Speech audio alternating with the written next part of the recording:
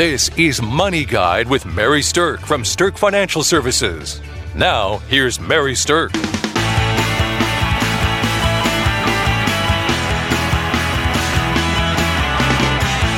Welcome to Money Guide with Mary Stirk, and today we're talking about the key numbers of 2019. Now, I know we're halfway through 2019, but these are some numbers that are going to be important for you to keep in mind as we go through the remainder of this fabulous year. With me today, I have financial planner Byron Palsma. Good morning, Byron. Good morning, Mary. So, key numbers. And these numbers are derived from questions we get the most frequently, and that's why we wanted to key in on them. That's right. So, I think that one of the most common questions that we get have to do with gifts. And gifts are something that are wonderful to give to people, but there's a little mystery about how you can actually gift larger sums of money to people that you love and care about. So let's talk a little bit about gifts. When you think about giving a gift, what's the most common question that you get, Byron? Probably, are there any tax implications that are involved Yes, with giving this gift? For sure. And the answer is only if it's above a certain amount.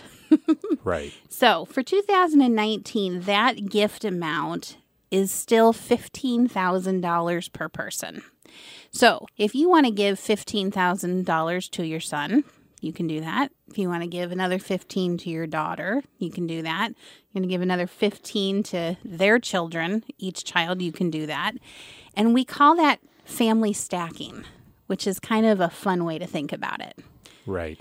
So although the limit is $15,000, if you have a lot of people in your family, you can multiply that $15,000 by however many people you're wanting to give that gift to. Right. Each parent could give $15,000, so you could double it up to $30,000 for a child if you'd like to do that. Exactly. So let's put that into some real-world context. Let's say you're trying to move a large sum of money to your family, to your children, to your grandchildren, things like that.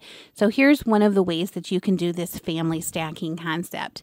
You and your spouse can each give $15,000 to your child. So there's 30. You can give $15,000 to your child's spouse. So there's another 30. Now we're up to 60. And if they have 2 kids, you can each give $15,000 to grandchild number 1 and grandchild number 2. So now we're up to $120,000 that can be gifted to that family without having any tax implications. On either side, whether it's the donor or the donees, either side, there's no tax implications as long as you stay under the Exactly. Under that amount. Yep. So how do you keep track of that? It's very wise to have a paper trail.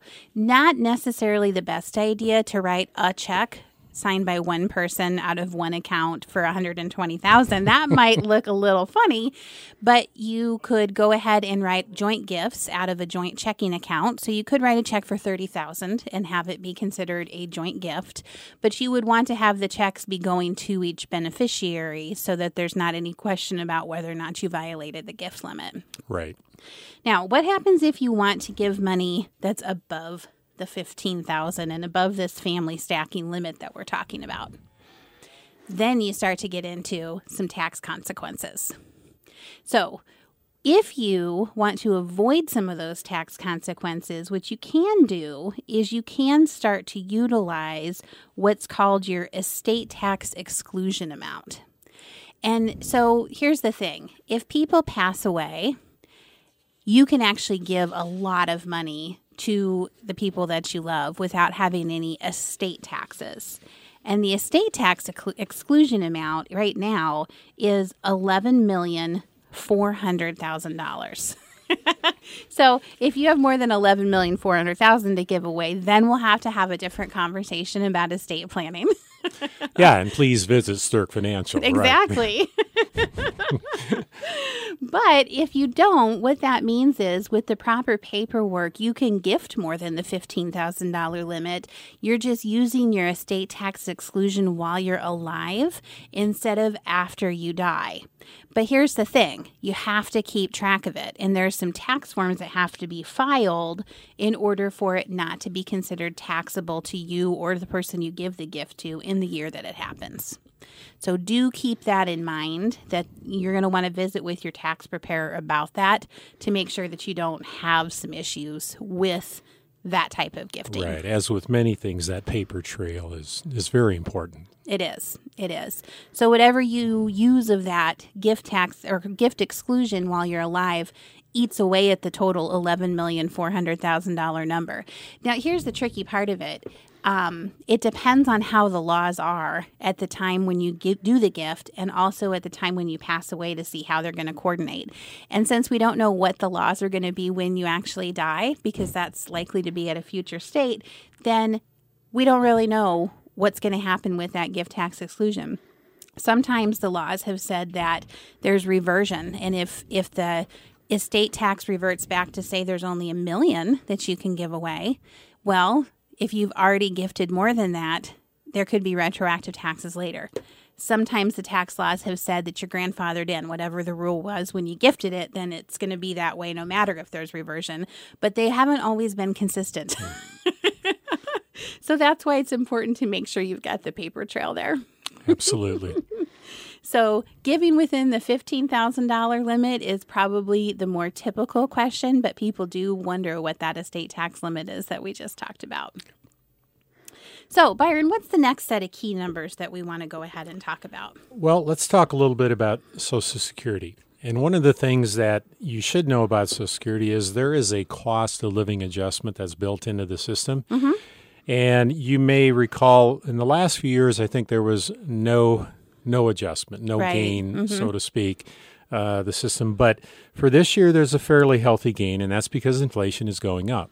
For this year, the percentage is a 2.8% increase. Which is great. I mean, not every year, like you said, do we get to see a bump in the values of Social Security. And when cost of living goes up, but Social Security doesn't, it can pose a threat for people who are living primarily on that kind of income. Right. So that 2.8% increase is a really nice adjustment. But here's the thing that I think people ask even more about Social Security is, how do I know if I've qualified for it? And so there is some rules of thumb, some key numbers with Social Security that are important for you to know. First of all, you have to have worked a certain number of quarters to qualify for Social Security. And the number of quarters that you have to work is 40. So basically that's 10 years of work. Right.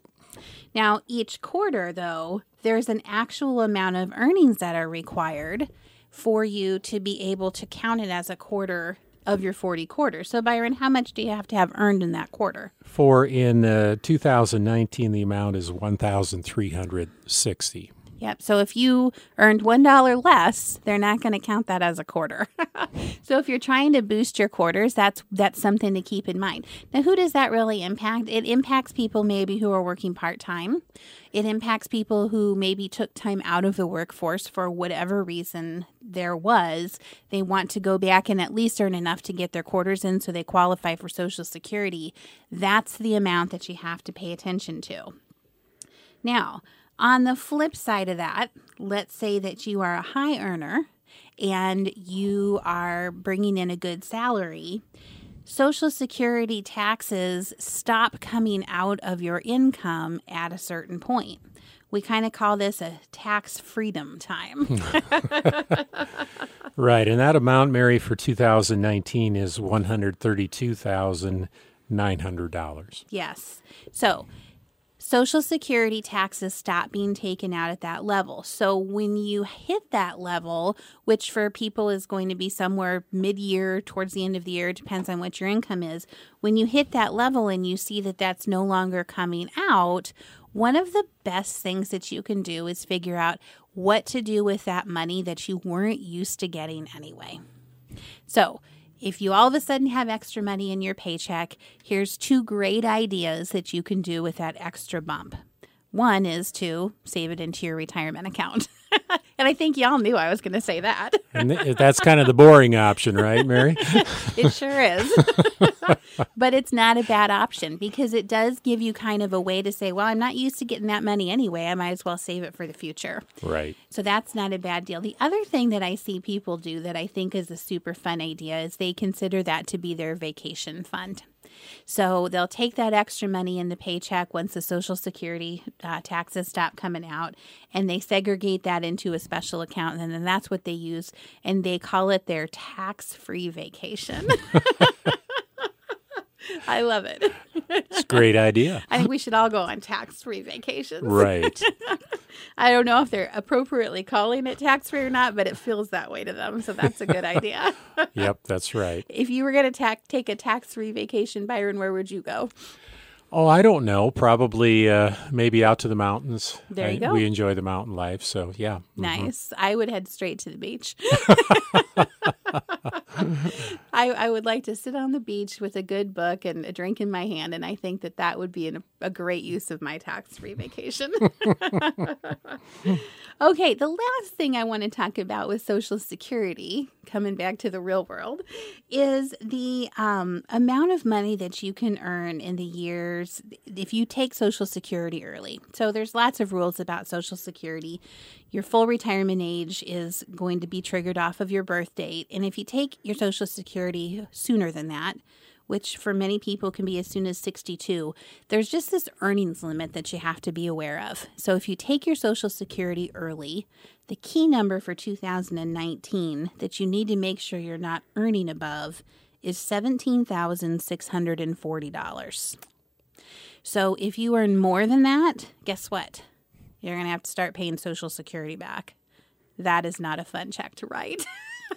And that's when you often hear people who are retired from, so to speak, their main job. They may take a part-time job, but they don't want to earn too much because of having to pay back the Social Security benefits. Right. And that number goes up each year. It tends to be indexed for inflation. So 17,640 is the 2019 numbers. And we thought that would be a great key number to kind of close our short discussion here on Social Security.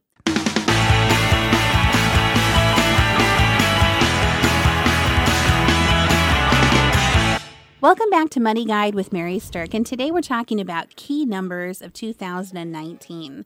So we've talked a little bit about money related to gifts and estate planning and Social Security, and now I want to dive into retirement contributions. So each year, we have to take a look at the beginning of the year about how much you can actually put away into your retirement, because for a lot of people listening, their strategy is to actually maximize their retirement. So if you're trying to maximize your retirement, then Byron, share with us what's the amount that someone can actually defer out of their paycheck into their 401k, 403b plans, things like that. Those numbers have actually gone up this year, Mary, and the number for 2019 is $19,000. Kind of an easy thing to remember, 19 and 2019. That's right. It doesn't usually line up that way No. so easily. So, yeah, okay, so that means $19,000 is what you can deduct. I literally just had a conversation yesterday with someone who had said, well, last year we took the $18,500 number and divided it equally among our paychecks, but we didn't ever make that change for 2019. Was there an increase? And the answer was yes, there was a slight increase. So $19,000 is the total that they, can do this year. So if you haven't already adjusted the amount that you're deducting to make your annual maximum, this is a good time to do that. You'll often see that with 401k plans where they'll kind of tell you or suggest at least to increase by 1% every year, which is a good way to look at it. Yeah. And there's some times that make it nice to do the increase. So one of the times that people do their increases is when they get a raise. So if you get a raise, the best response you can do is to immediately go in and increase your 401k contribution by some percentage as well. Right. So if you get a 3% raise, increase your 401k by 1%. You're still getting some more money in your hot little hands with your paycheck. And so it's a good balance of enjoying what you got today and saving some more for tomorrow. Right. It's a nice choice to have to be able to do that.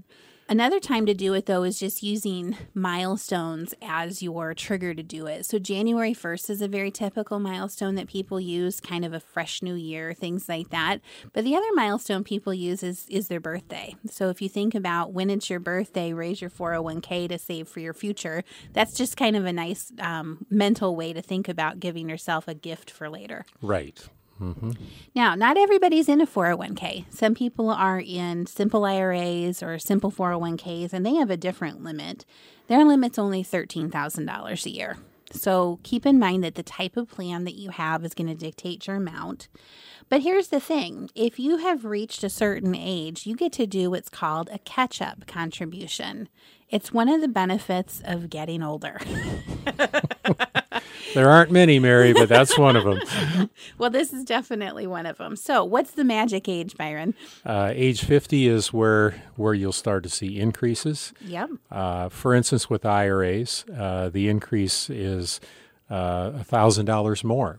So if you're under 50, you could put in $6,000 for a calendar year. But if you're 50 or above, you can bump that up to $7,000 for 2019. Which is great. And in your 401k, like we said, it's $19,000 in 2019. But if you're over 50, you can bump that by another $6,000. So you can actually get up to $25,000 into your plan, deferring that from your income, which is a great tax move and a great savings move. Right. It's kind of like if you're running a mile, that last lap, your last retirement years, you're starting to kick it in. And that's kind of what we're talking about here is you start putting a little bit more money into that. And often that fits in with families' financial situations. Maybe they're no longer saving for kids for college.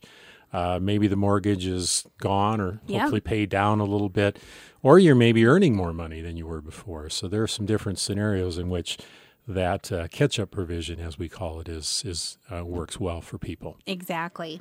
So in the last number related to that, we said your simple IRA contribution is $13,000. The catch-up contribution, if you're over 50 for that, is another $3,000. So it gets you to $16,000. So those are your key numbers for 2019 as related to retirement. Now, before we get to taxes, I just want to pop over to a topic that I think people kind of forget about a little bit, and that's that there are some contribution limits when you are saving for education. So there's a couple different types of education savings plans out there. One of them is called a Coverdell Education Savings Account, and the maximum that you can put into that is $2,000 a year. And that does have some phasing out of your allowability to do that based on your income. So that's got a fairly low limit. But the more common use for education accounts is the 529 plan. And in the 529 plan, you can put in, the amounts of money that you want to put in, $15,000 a year like the gift limit. But there's a special provision, a special key number for 529s that you can do a lump sum gift to a 529 plan where you can kind of front load it. And so the lump sum amount is $75,000 per person. So if you want to set up a 529 plan, let's say for a grandchild, and you have a larger amount of money that you want to lump sum into there, you can actually go up to $75,000 or $150,000 if you do that family stacking, that joint gift approach, to be able to really, really max fund 529 plans for your family members. So those are the education numbers to kind of play with there. All right, taxes. My goodness, taxes were a hot topic this year because people recently got their 2018 taxes done, and a lot of them had a tax surprise. So here's the thing. The standard deductions in the tax planning went way up. So for most people, there was a much bigger deduction this year than they have been able to take in the past years. And that's great. So it depends on whether or not you're single or married or things like that if your standard deduction went up. But the problem that people had is that the government also changed the withholding percentages.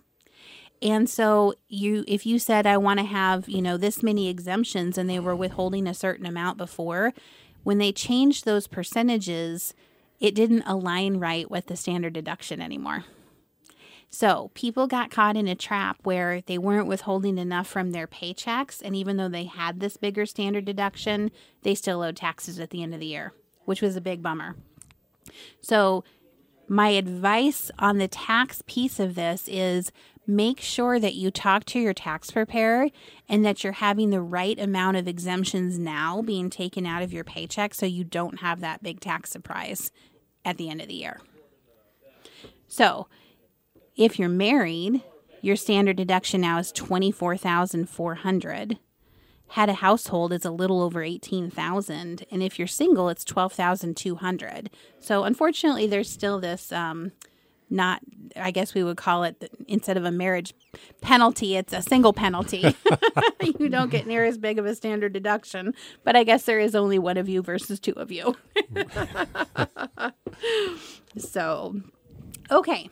Last topic that we want to cover is going to be related to long-term care and health-related things. So people don't always think about long-term care and health-related numbers when they're doing their planning, but there's a couple of key numbers for 2019 that I think are going to be important.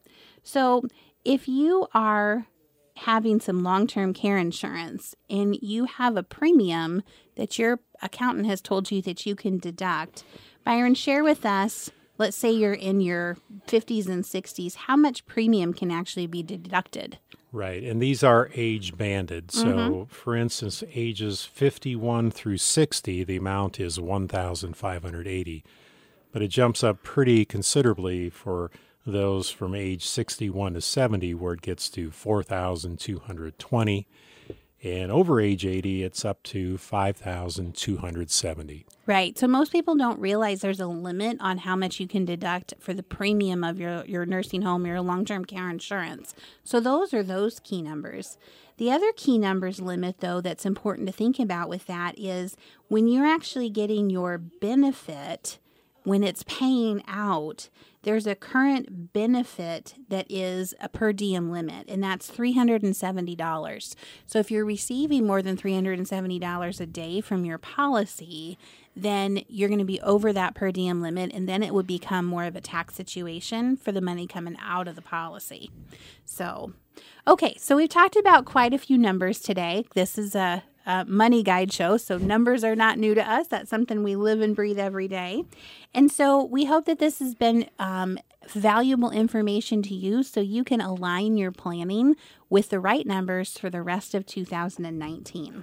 Thanks for listening to Money Guide with Mary Stirk. The views expressed are not necessarily the opinion of your audio provider and should not be construed directly or indirectly as an offer to buy or sell any securities or services mentioned herein. Investing is subject to risks, including loss of principal invested. Past performance is not a guarantee of future results. No strategy can assure a profit nor protect against loss. Please note that individual situations can vary. Therefore, the information should only be relied upon when coordinated with individual professional advice. Securities and investment advisory services are offered through Woodbury Financial Services, Inc., member FINRA, SIPC. Insurance offered through Stirk Financial Services, which is not affiliated with Woodbury Financial. Stirk Financial Services is located at 350 Oak Tree Lane, Suite 150, Dakota Dunes, South Dakota 57049, and can be reached at 605-217-3555.